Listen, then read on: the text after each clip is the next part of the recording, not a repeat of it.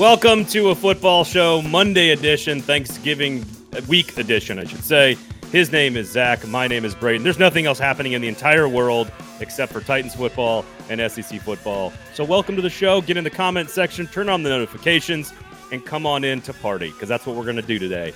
No episode on Thursday because, well, it's Thanksgiving. It's Thanksgiving. It's the greatest single day on the entire calendar. In the calendar, on the calendar, both. It's the greatest single day, greatest single weekend, greatest single holiday. These are not disputable facts. These are just the way it is. So welcome to the show, everybody. How are you? So the birthdays you celebrate for the birth of your children come second to Thanksgiving is what I'm hearing. Well, if I was in a court of law... You said the single greatest day. If I was in a court of law, I would hedge and talk about my children. But like having organized now going on 10 separate birthday parties for two different children. They are amazing and spectacular, but they're not as fun for me as Thanksgiving. Yeah.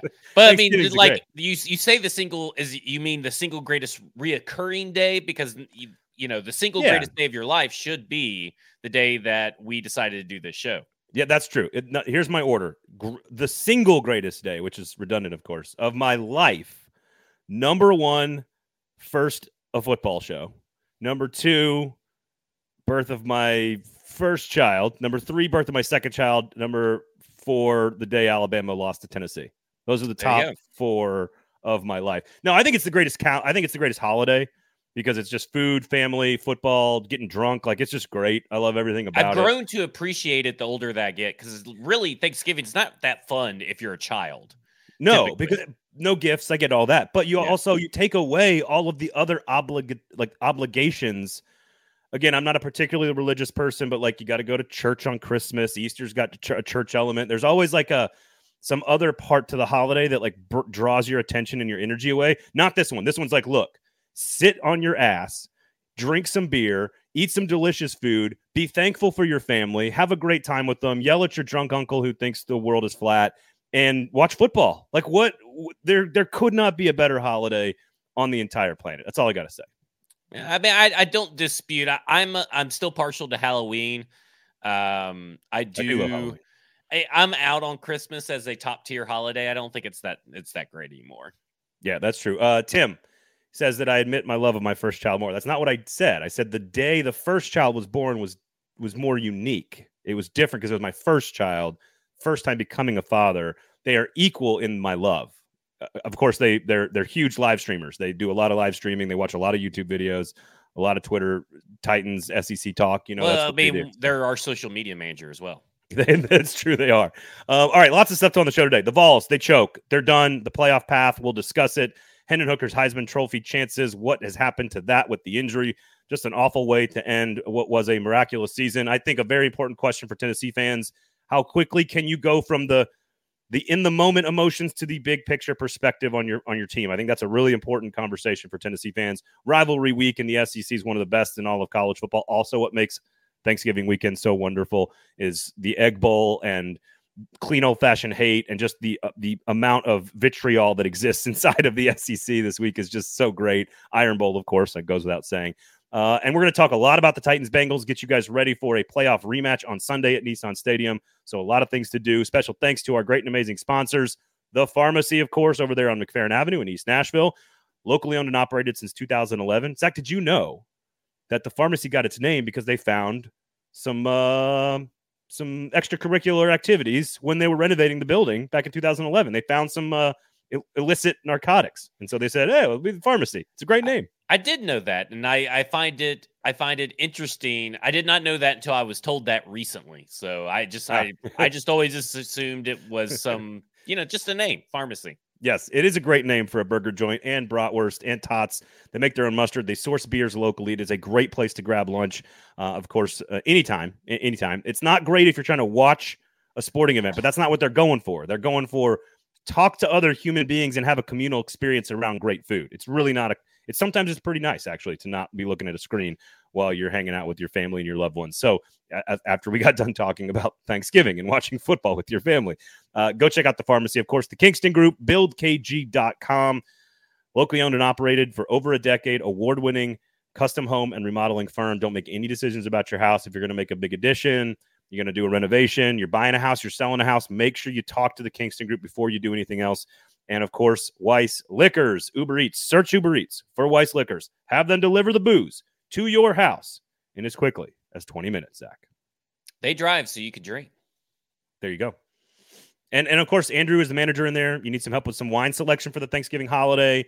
Make sure you pop in. They got a great bourbon selection as well. They do a lot of those allocations. They'll just sort of randomly throw some stuff out. So just keep an eye on the socials there. Give them a follow on Twitter and Instagram as well at Weiss Liquors, and they'll keep you up to date on the specials that they're putting out there.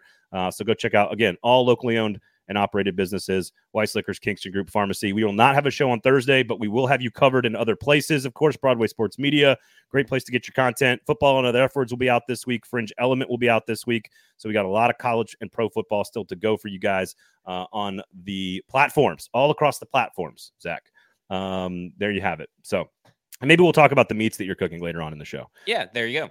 So first and foremost, the train wreckage, the micturation on the rug, the pooping on yourself, the urinating down your leg. I'm not sure what other defecation Tennessee did over the weekend. They get in a fight with themselves. Not confirmed, a non-confirmed denial from Josh Heupel today that Jeremy Banks didn't play because probably he got into an altercation with a teammate. It's like a non-confirmed confirmation, right? I mean, like he basically said, yeah, there was something that happened. Yeah, there's the non-denial denial, and this is like the opposite of that.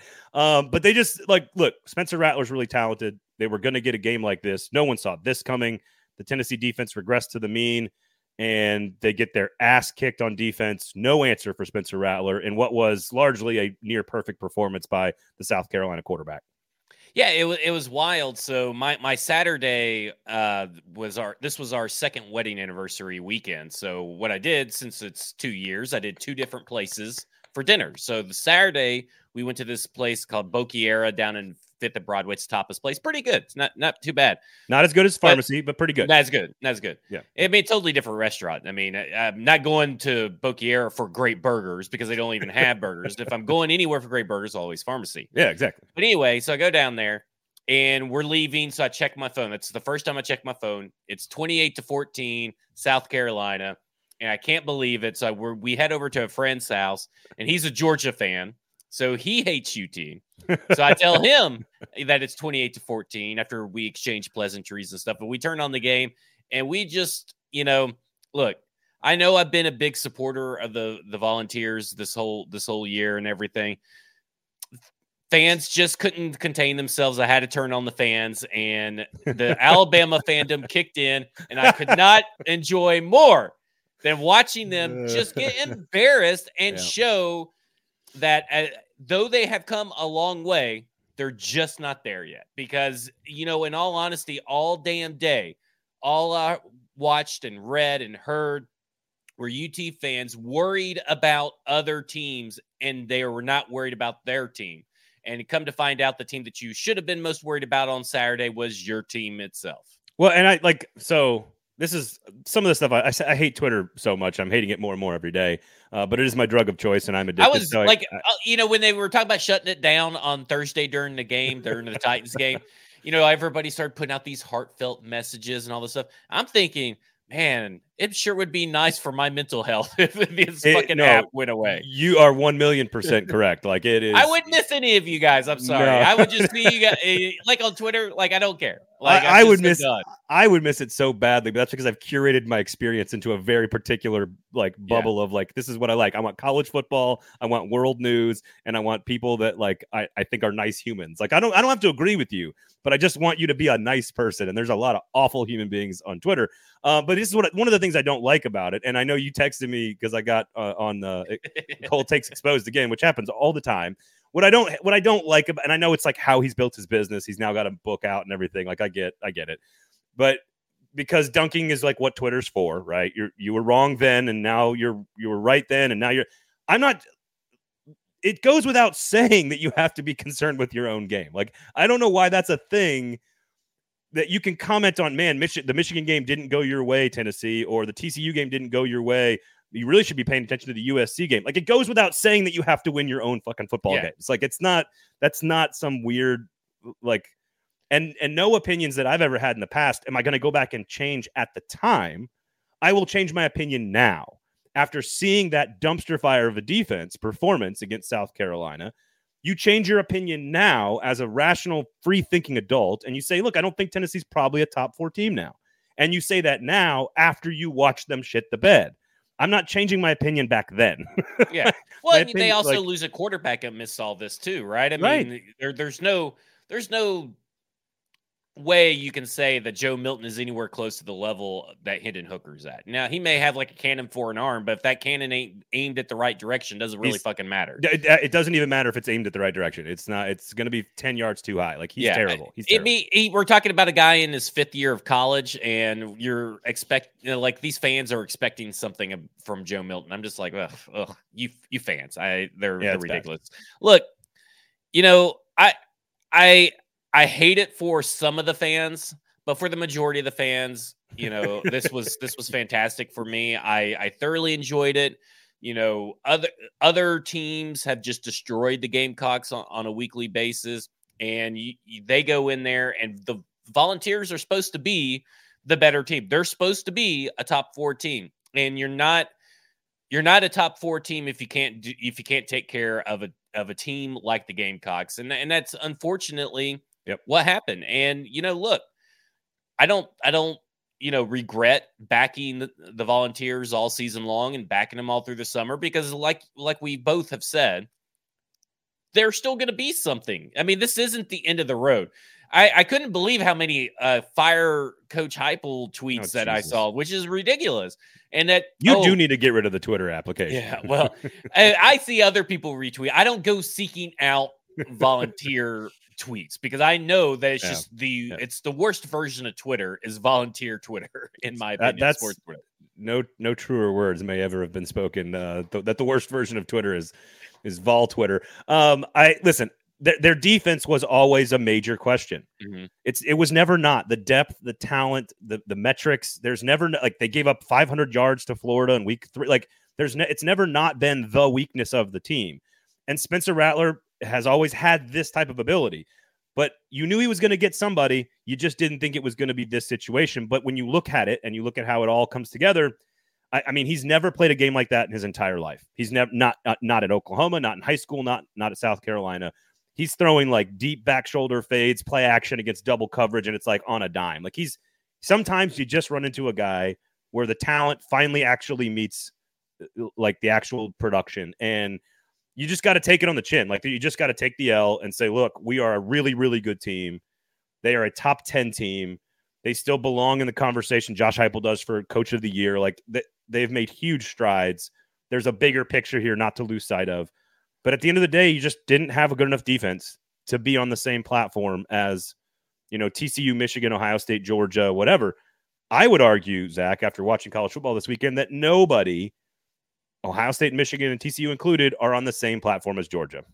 Georgia is just on a different I don't know. Georgia level. Did not look that great against Kentucky for the majority of that game. And I think what the problem is that Georgia is inconsistent. But when they are consistent, it's against the very best teams. It's like no one can take advantage of when Georgia is not good. And here's something that I want to say is because this is from Jason McDonald. It fucking sucks, but I hit acceptance by the third quarter. Very good year, just not as great as it could have been.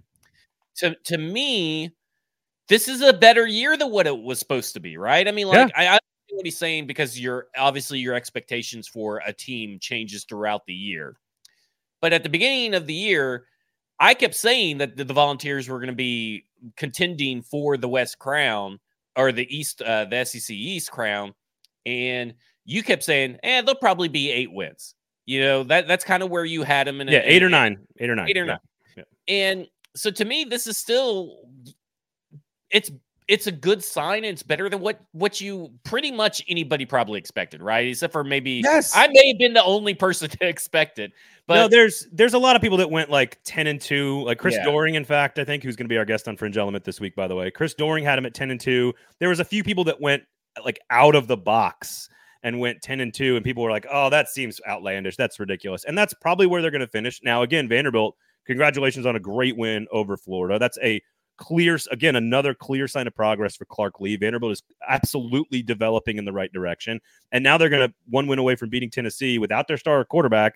from getting to a bowl. So it's going to be a real game on Saturday, Tennessee and Vanderbilt.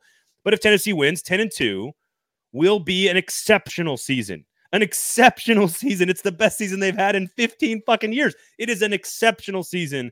And I think making sure you remember the big picture is really important for Tennessee people, because as Sobro says, if you'd asked Vols fans in August, you're going to have a chance at the Sugar Bowl and 10 wins, I think every single one of them signs it in blood right there on the spot. Right. And they should. And, look, it sucks. I fully understand. Trust me. As an Alabama fan, this football season sucks.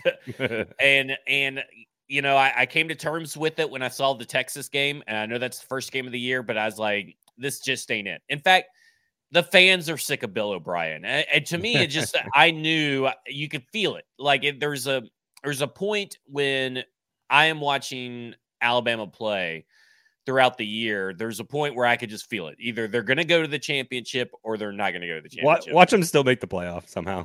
Yeah, that would be wild, and it would be, quite frankly, almost undeserving, in my opinion, that they make it in. And they're not going to get in. Yeah, no. But when you're talking about that, is there still a path for the college football playoffs and the Volunteers? Like a viable path? Like I know there's probably some weird mathematics. No.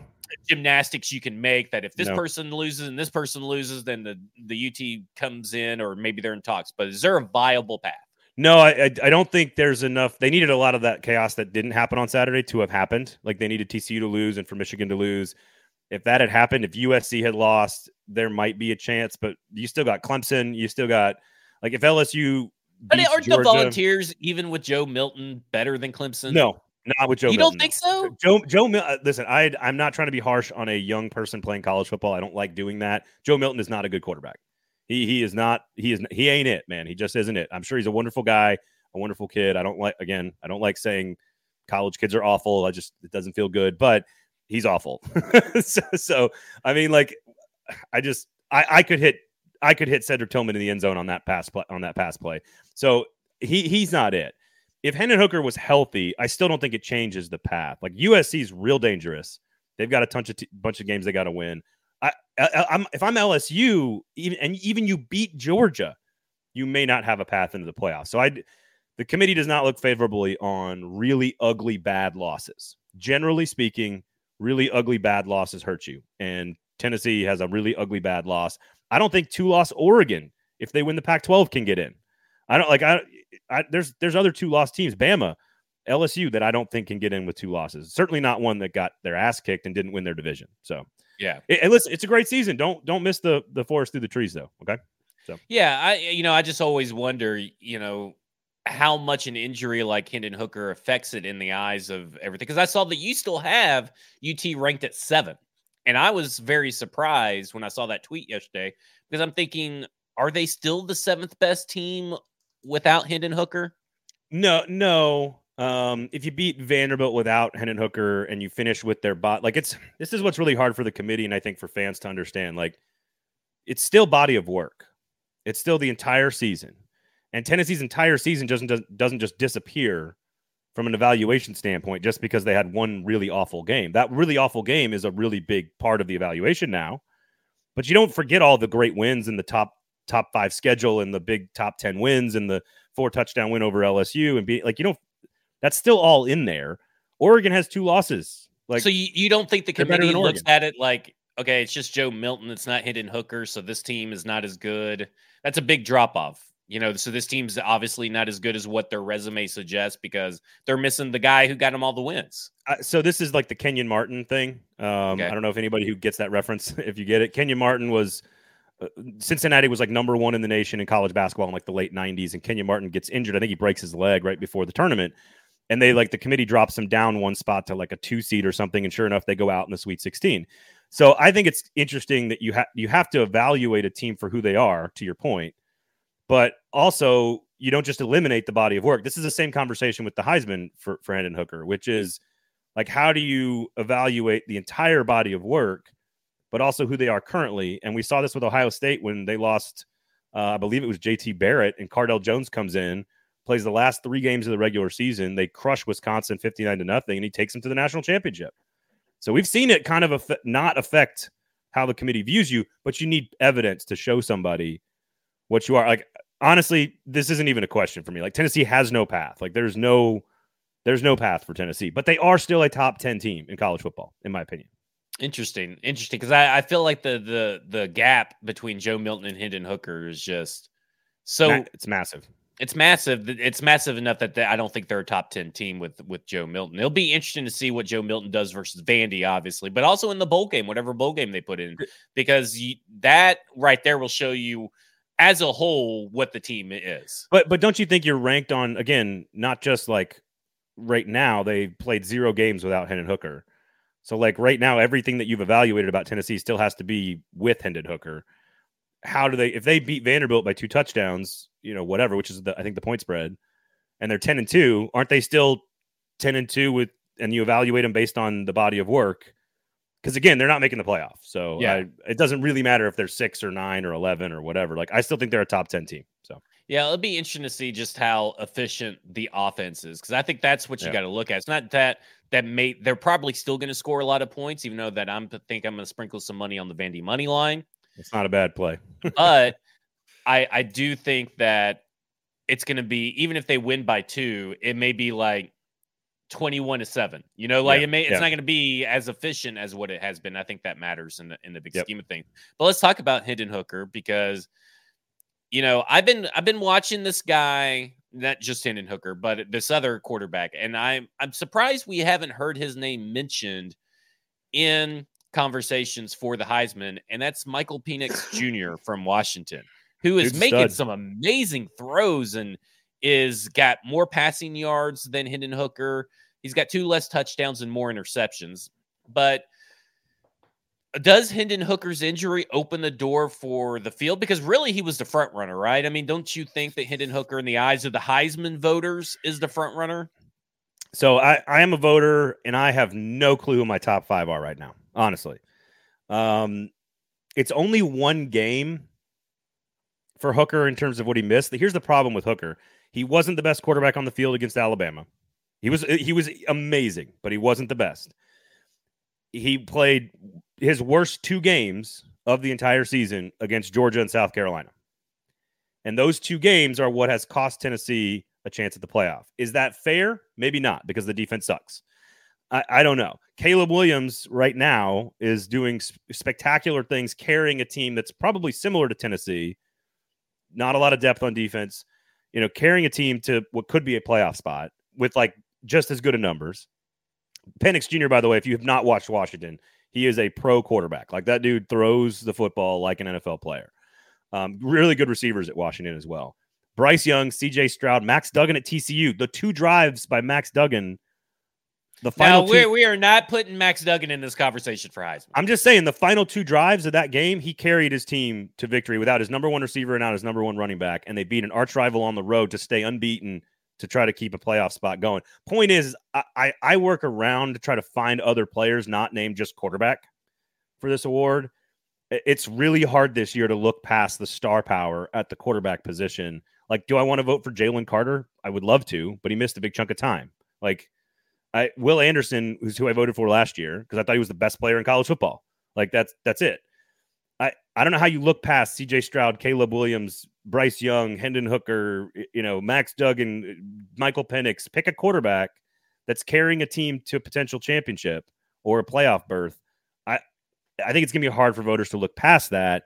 And with all those options, I think it's going to be hard for Hooker to stay top of mind when his 2 worst performances were Georgia and South Carolina. Like, he was not pretty recent. Like, doesn't that matter? Recency bias just a little bit, to maybe some of these voters, like, okay, right before he went down getting injured, he wasn't really playing his best game, and he didn't really play his best game a couple weeks ago against Georgia. Like, I it kind of just like all adds in together. Yes. Yeah, it all piles up together when you have such a close race. Bo Nix, unfair, has lost some Heisman steam because of losing to Washington, even though the game was great, because he got a little hurt and he was clearly not the same player against Utah this week, but they still won. My issue is that if you watch the South Carolina game, he missed open dudes. Like, Hendon Hooker was missing players against South Carolina, and South Carolina is not all that special on defense. He was not good before he got hurt. They didn't lose the game because of his injury. That's the problem, right? Now he doesn't play defense, but I mean, Hooker is still absolutely in the conversation, but I still need to see what goes on around the country and who does what, because there's a lot of great quarterback candidates this year. And I wish there were other guys like defensive players, offensive linemen, linebacker, just something else to look at and find and grab onto. Jalen Carter is probably the best player in college football. You can't vote for him for the Heisman. So why not? I just don't think he's done enough. Like, he hasn't played enough games, hasn't been as instrumental in his team's success. I mean, he's been big in big games, but hasn't. I don't know. It's weird. It's like, I would love it to be like the left tackle from Northwestern because he's the best offensive lineman in the country, but like, that's not going to happen. Voters aren't going to do that. So. Will Harold Perkins get some votes? That's an interesting question. How does he play against Georgia, Zach? Yeah. That's really what it might matter. He's spectacular. I mean, he's one of the best players I've ever seen take the field. Like, as a freshman, that is ridiculous. It's ridiculous what he does, how he diagnoses plays, how physical he is. I mean, his speed, unbelievable. I know drafting linebackers in the first round is a very sore subject for the Tennessee Titans, but if for some reason Mike Vrabel and Shane Bowen got their hands on Harold Perkins later on down the road, woo! Well, again, if you told me who are like the best 3 players in the SEC, hypothetically, I could say Jalen Carter, Will Anderson, Harold Perkins. And I would say I would put Harold Perkins over Will Anderson, to be honest with you, in your rankings. I'd put Will Anderson at 3, just because I don't know what it has been this year, but he just hasn't.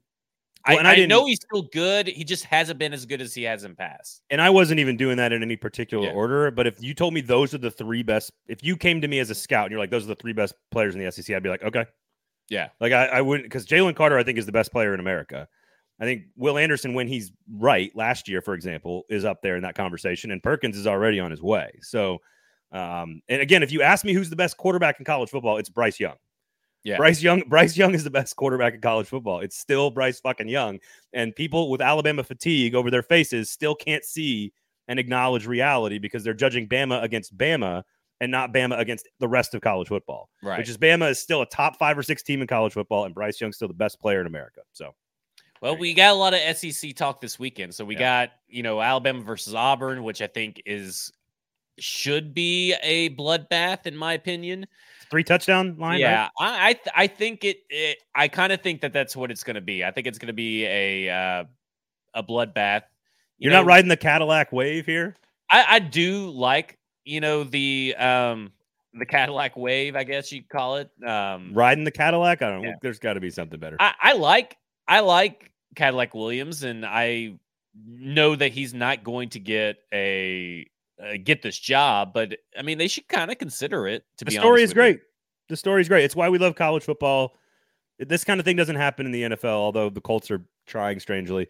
It doesn't. An alumni who was a star on the team in the past, who really has no qualification for the job, has now rallied a bunch of young people around him because they all love their university. Like, that only happens in college. Like, that's a cool story. I don't think it's enough to overcome 21 points, although I would take the points. If I was betting on the game, I would take Auburn plus the points. Favorite SEC rivalry on Thanksgiving weekend is what outside of Alabama and Auburn for you? Ooh, I think I like the Egg Bowl.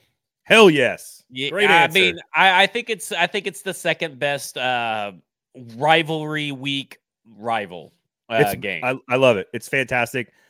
I think there's always something crazy that happens in it. I mean, whether it's someone peeing on doing a dog piss or. It's just there's always something crazy. It's always really fun to watch. I mean, right now the line for that is Mississippi 2.5, 2.5, and then the over under is 59. And oh boy, yeah, I think I would go the under. I really don't know what this game is going to be like because these teams have been so inconsistent. So Georgia Tech is not a competition this year. This year it's a 35-point spread. Greatest nickname of a rivalry, clean old-fashioned hate. But if you look at the rest of these rivalries, and South Carolina, Clemson is nobody inside that state. They hate each other as much as people inside the state of Alabama and the people inside the state of Mississippi, Louisville, Kentucky, the people inside of that state. They all hate each other as much as everybody else. But what I think is remarkable is that there are more things at stake in this week of rivalry football in the SEC than I can ever remember. South Carolina is closer to Clemson than ever before, and Clemson's fighting for a playoff spot. Kentucky and Louisville are fighting for like season-defining wins. The Egg Bowl is my favorite with you. I'm with you on that. And both of those seasons will be defined by what takes place in this game, right? Because if Ole Miss loses, they'll lose like 3 straight to end the year, and they won't look as good. 8-4 doesn't look as good as their start. Mississippi State loses, they're 6-6. Like there's just so much hanging in the balance this weekend. I love it. Vanderbilt's trying to get bowl eligible. Missouri's trying to get bowl eligible. Like this is one of the best rivalry weekends I can remember. Okay, let's go through game by game. All right. And let's pick who's going to win. And I'm going to write them down. We're going to see who nails this weekend. All so right, Mississippi State, Ole Miss. I'm going to take Mississippi State. Upset on the road. I am taking Ole Miss on that one. Okay. And we're doing straight up, not covering the spread or anything. We're just straight up. Arkansas, Missouri. I'm going to go Arkansas. I'm going Arkansas too. Florida and Florida State. Florida State could be big. Yeah, I went Florida State on there. Georgia Tech. I think we're both taking Georgia. Next. South Carolina and Clemson. I might, if you're gambling, maybe South Carolina on the money line, but Clemson is the best defense, and I imagine a regression from Spencer Rattler this week. You're going Clemson? Yeah, you got to take Clemson. Okay, I'm going South Carolina. Outright. I love that. Going with it. I love that. I'll buy you dinner. I'll buy you dinner at pharmacy. You get that right. All right. Louisville, Kentucky. Louisville is riding so high right now, and Kentucky is not playing good football. This one's the toughest one with the Egg Bowl. Give me Kentucky because we don't know how healthy the Louisville quarterback Cunningham is right now. Yeah, I'm going to take Louisville. If I knew Auburn. If I knew Cunningham was fully healthy, I would take Louisville. Gotcha. I'll take Bama. Yeah, I'm taking Alabama, obviously. LSU and Texas A&M. This is a deeper, more hateful rivalry than anyone understands. It goes back way before they joined the SEC. That I-10 rivalry, Katrina displaced so many people from Louisiana into the Houston area, so they all know each other. Like there is so much more overlap and interwoven fabric in this rivalry. There is no home field advantage because those fans are done with this Texas. Yeah, that's true. Team. They hate each other so much more than people realize. It's the I-10 thing, the I-10 rivalry. Give me LSU. Yeah. I'm going. You know what I'm going to do? You can't take A&M in that game. I'm going to take them. I'm going to take them. All right. Okay, Vanderbilt and Tennessee. I think this is a much closer game than people think. I like your Vandy money line pick, but I will take the Vols to go 10-2. All right, I'm taking Vanderbilt. Oh, I love this, dude. Ballsy. I think this weekend is ripe for some of these teams to what's Texas A&M playing for other than to try to spoil them? Like it's a lot of wild animal games. You got a wild animal backed into a corner. Yeah, a caged Wolverine. Yeah. I mean, Auburn's playing for bowl eligibility. Missouri is, and so is Vanderbilt. That's 3 right there. Yeah. I mean, like it's gonna. I'm with you, dude. I think this is gonna be an awesome college football weekend. It's gonna be great. All right.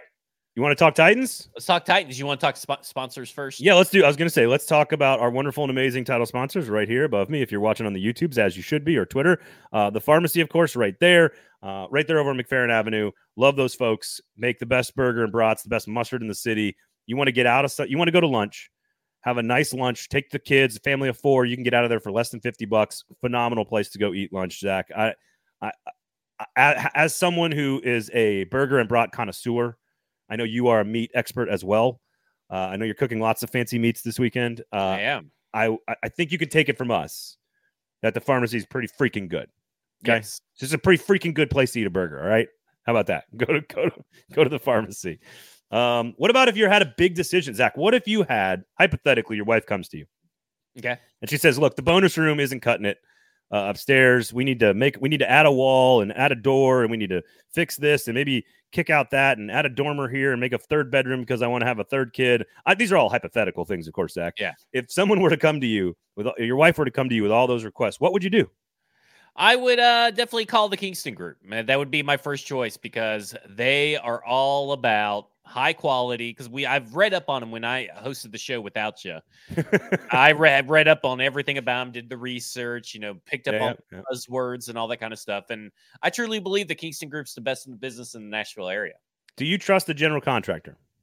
No, I wouldn't trust just one off the street. I mean, I would have to, talk and interview and do all that. See here, I already have a peace of mind I would say a peace of mind going into it. So I probably already have my mind made up that it's all going to come down to price because I know the quality is going to be good. The peace of mind is slow smoked into the experience. Like you already know it's baked in to the experience. We don't do baking though. We smoke meats, just like the pharmacy, of course. And then there's Weiss Liquors. Overall, almost 100 years before World War II, Weiss Liquors has been serving Nashville beverages.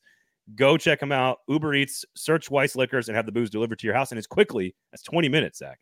They drive so you can drink. There you have it. So Weiss Liquors right there, Kingston Group right there, Pharmacy right there. We love these guys. Locally owned and operated, always here in Nashville. Of course, same thing with Broadway Sports Media and 440 Sports. All right, so check it all out. Okay, rematch. Oh, hang on. Sorry, I got to get this out of my system.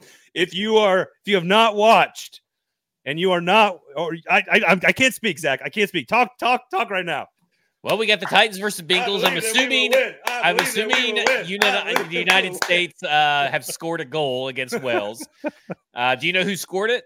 I believe that we will win. I did not see who. Here's the build-up. This is bad commentating here.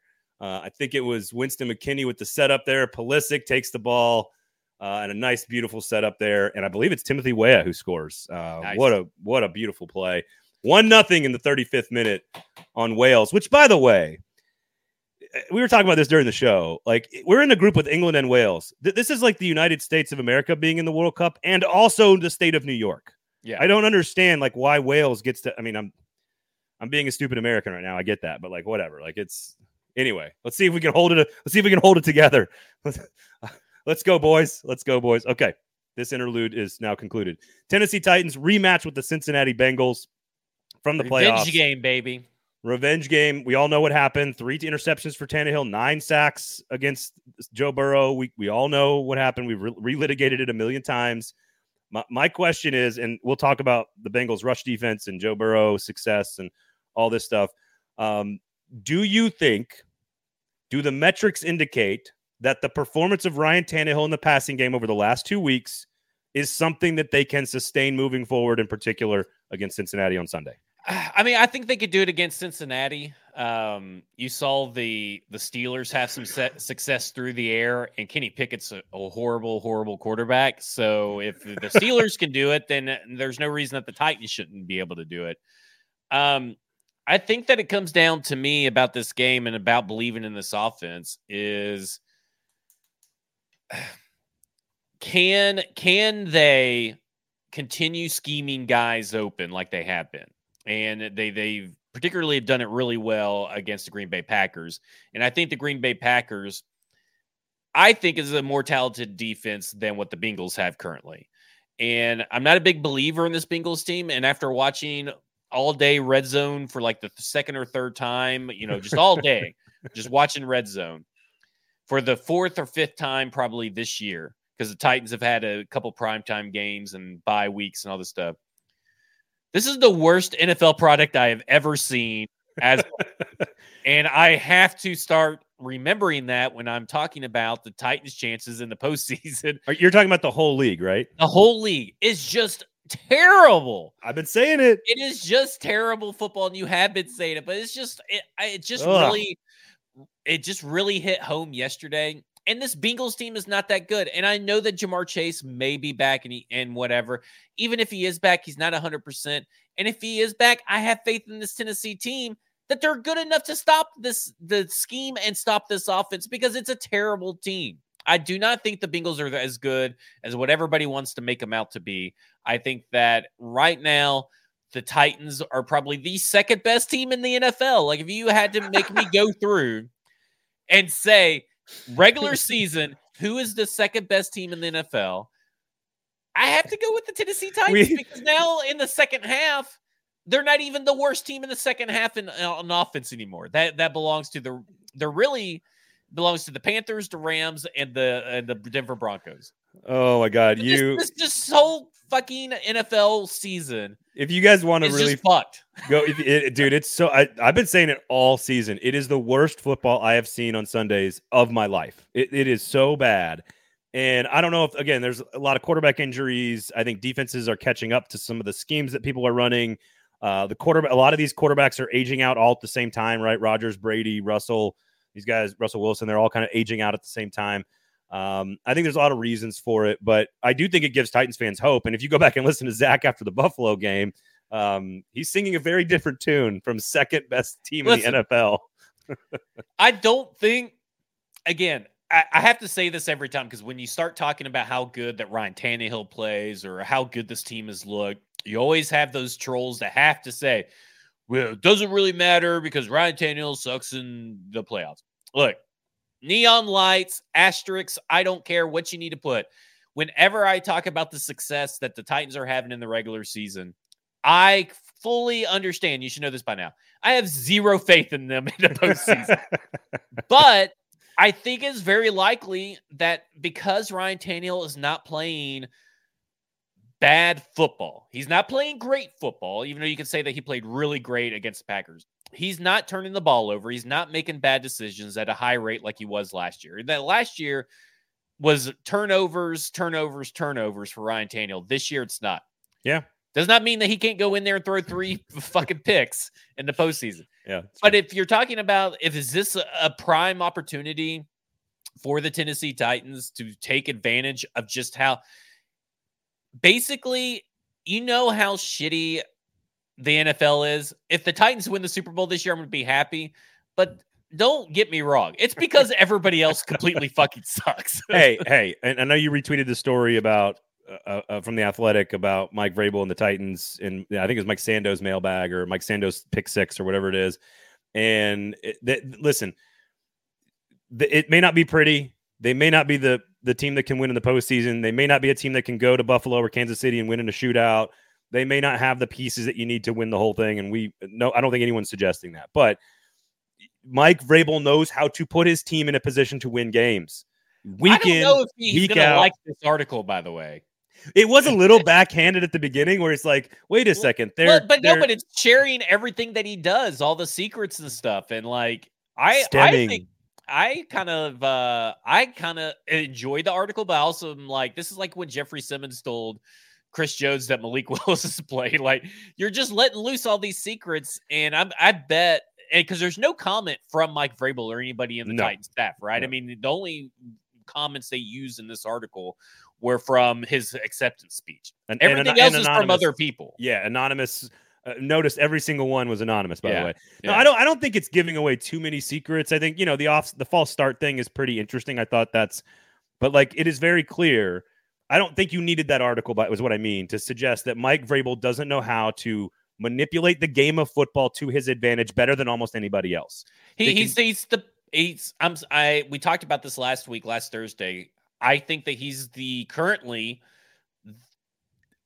number 1 or number 2 head coach in the NFL. And I think I would have a hard time not putting him as number 1 because he's done more with less than what the Chiefs have had to deal with this year. Oh, I totally agree with that. And then, so if you want to look at we know that Vrabel and the Titans are going to be in a position to play well and take advantage of their opportunities against Cincinnati. That's just that's what they do every single Sunday. And this offensive line sucks for the Cincinnati Bengals just as much as it sucks for the Tennessee Titans. So here, let me ask you a couple quick points about the matchup, and I want to get your thoughts on this. Rushing defense, obviously Joe Mixon, we don't know what his status is.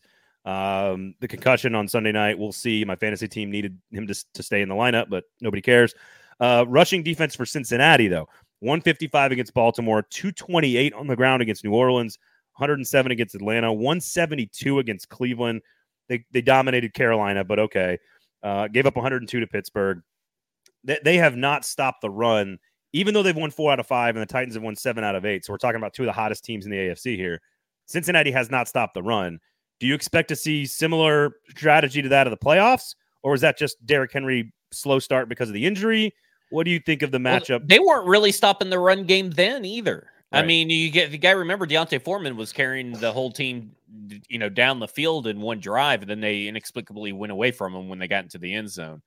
To me, if I'm Derrick Henry, I'm looking at this game, the Philadelphia Eagles game, and the Chargers game to really put some distance between you and the other running backs in the field for this year's rushing title. Okay. Because there's no reason that Cincinnati that Derrick Henry couldn't go off for 200 yards against Cincinnati. Same with Philadelphia, because they're not that good at the run defense. And it's definitely for the Chargers. I mean, the Chargers, they're dead in the water. And then he gets to play Jacksonville in between that and Houston again. Does he have a track record of doing well against Jacksonville? Oh, yeah. But specifically, he gets to go against Houston as well. Yeah. So, I mean, you're talking about down the stretch, multiple 200-yard games that are within grasp. And even though the Bengals are playing better, I'll get to Burrow's numbers in a second. The Bengals are, again, 4 out of 5. New Orleans, Carolina, Pittsburgh, Atlanta. Those are your 4 wins. Like, I know that the Titans don't have wins against everyone that's elite, but you go on the road and beat Green Bay on a short week of rest. Like, it's not like I know Green Bay is not Green Bay of old, but New Orleans, Carolina, Pittsburgh, and Atlanta, that's not exactly setting the world on fire in terms of how well Cincinnati has been playing. And the defense has been atrocious stopping the run. The other side of it, I think, is interesting because, again, we don't know exactly how healthy the Titans are going to be on defense, but it doesn't seem to matter. Joe Burrow, however, averaging 315 yards per game over his last 5, 13 touchdowns, 3 interceptions, like 75%, 81%, 71%, 79%. Did you see something that Pittsburgh did? Because that was his worst completion percentage, only 61%. Did Pittsburgh do something that you think the Titans can follow suit on? I mean, obviously they're good at getting pressure on the quarterback. Well, I think that's all you got to do is you got to play your coverage with consistency. So even when Jamar Chase, you cannot have communication breakdowns when you're trying to pass off a receiver to, right. If you're like that Elijah Molden, Terrence Mitchell with Christian Watson back there, you can't do that. Yeah. Those have to be buttoned up. You are looking at this and you talk about his completion percentage. He's playing New Orleans, who's not that good, playing Atlanta, playing Cleveland. Cleveland was technically, I know he had a high completion percentage, was not a very good game statistically. And then Carolina, I mean, basically that was the Joe Mixon, let's have, 6 touchdowns in a game kind of game. And then you had, the Pittsburgh game. It's all about just getting pressure and getting pressure early, but turning that pressure into quarterback hits and sacks as early as possible. Because once you get in Joe Burrow's head, it's very hard for him to get out of it and to break away from seeing ghosts. And especially when you're talking about the Tennessee Titans, who have one of the best pressure rates in the NFL, and they only rush 4. These 4 should be able to get home. They should be able to have a 9-sack performance if they want to. I mean, they should have it. I mean, I should say if they want to. Of course they want to, but they should be able to have it. Well, and Stoney from the Sobro says this: the Bengals will have to defend the Titans the same way Green Bay did because it could be another surprising passing game. And the reason I bring that up is it feels like, and I think Cincinnati's point and a half favorite in this one. So Titans are a very slight underdog at home. You should be taking the points in Tennessee right now. Like, why wouldn't the matchup result in a similar style of game than we've seen from the Titans every single week for the last 2 months where they've won 7 out of 8? Like, I can't figure out, I mean, other than Burrow and maybe just hitting some big plays down the field, maybe there's some X plays that they just have some blown coverages on and they, Burrow is better than everybody they've played over the last 2 months. Maybe that's true. But otherwise, I can't find a matchup where it should be different than how the games have played out for the last 2 months. And if that's the case, don't the Titans have an insanely good chance to win that game? I don't see any reason why the Titans don't win this game by at least a touchdown. I mean, I don't care if Jamar Chase is in. I don't care if Jamar Chase is out. I think this Tennessee Titans team is just coached too well and is a better coach team than, again, it's like I don't believe in Zach Stacy. Or I say, God dang it, Zach Taylor. I always call him Zach Stacy. I don't believe in him. I don't believe in him either. I don't believe in the Cincinnati Bengals team. I think that everybody wants the Bengals to be good because they like Joe Burrow. They like the white, uniforms and all this stuff. And so I think they get a lot of leeway when they haven't been that good of a team this year. Burrow's so cool, though. He's so cool. Yeah. Joe Cool. I think it's going to be a fun matchup. There's obviously some history there. If the Titans have If there is a history element to this that helps either team, it's clearly revenge helping the Titans mentally.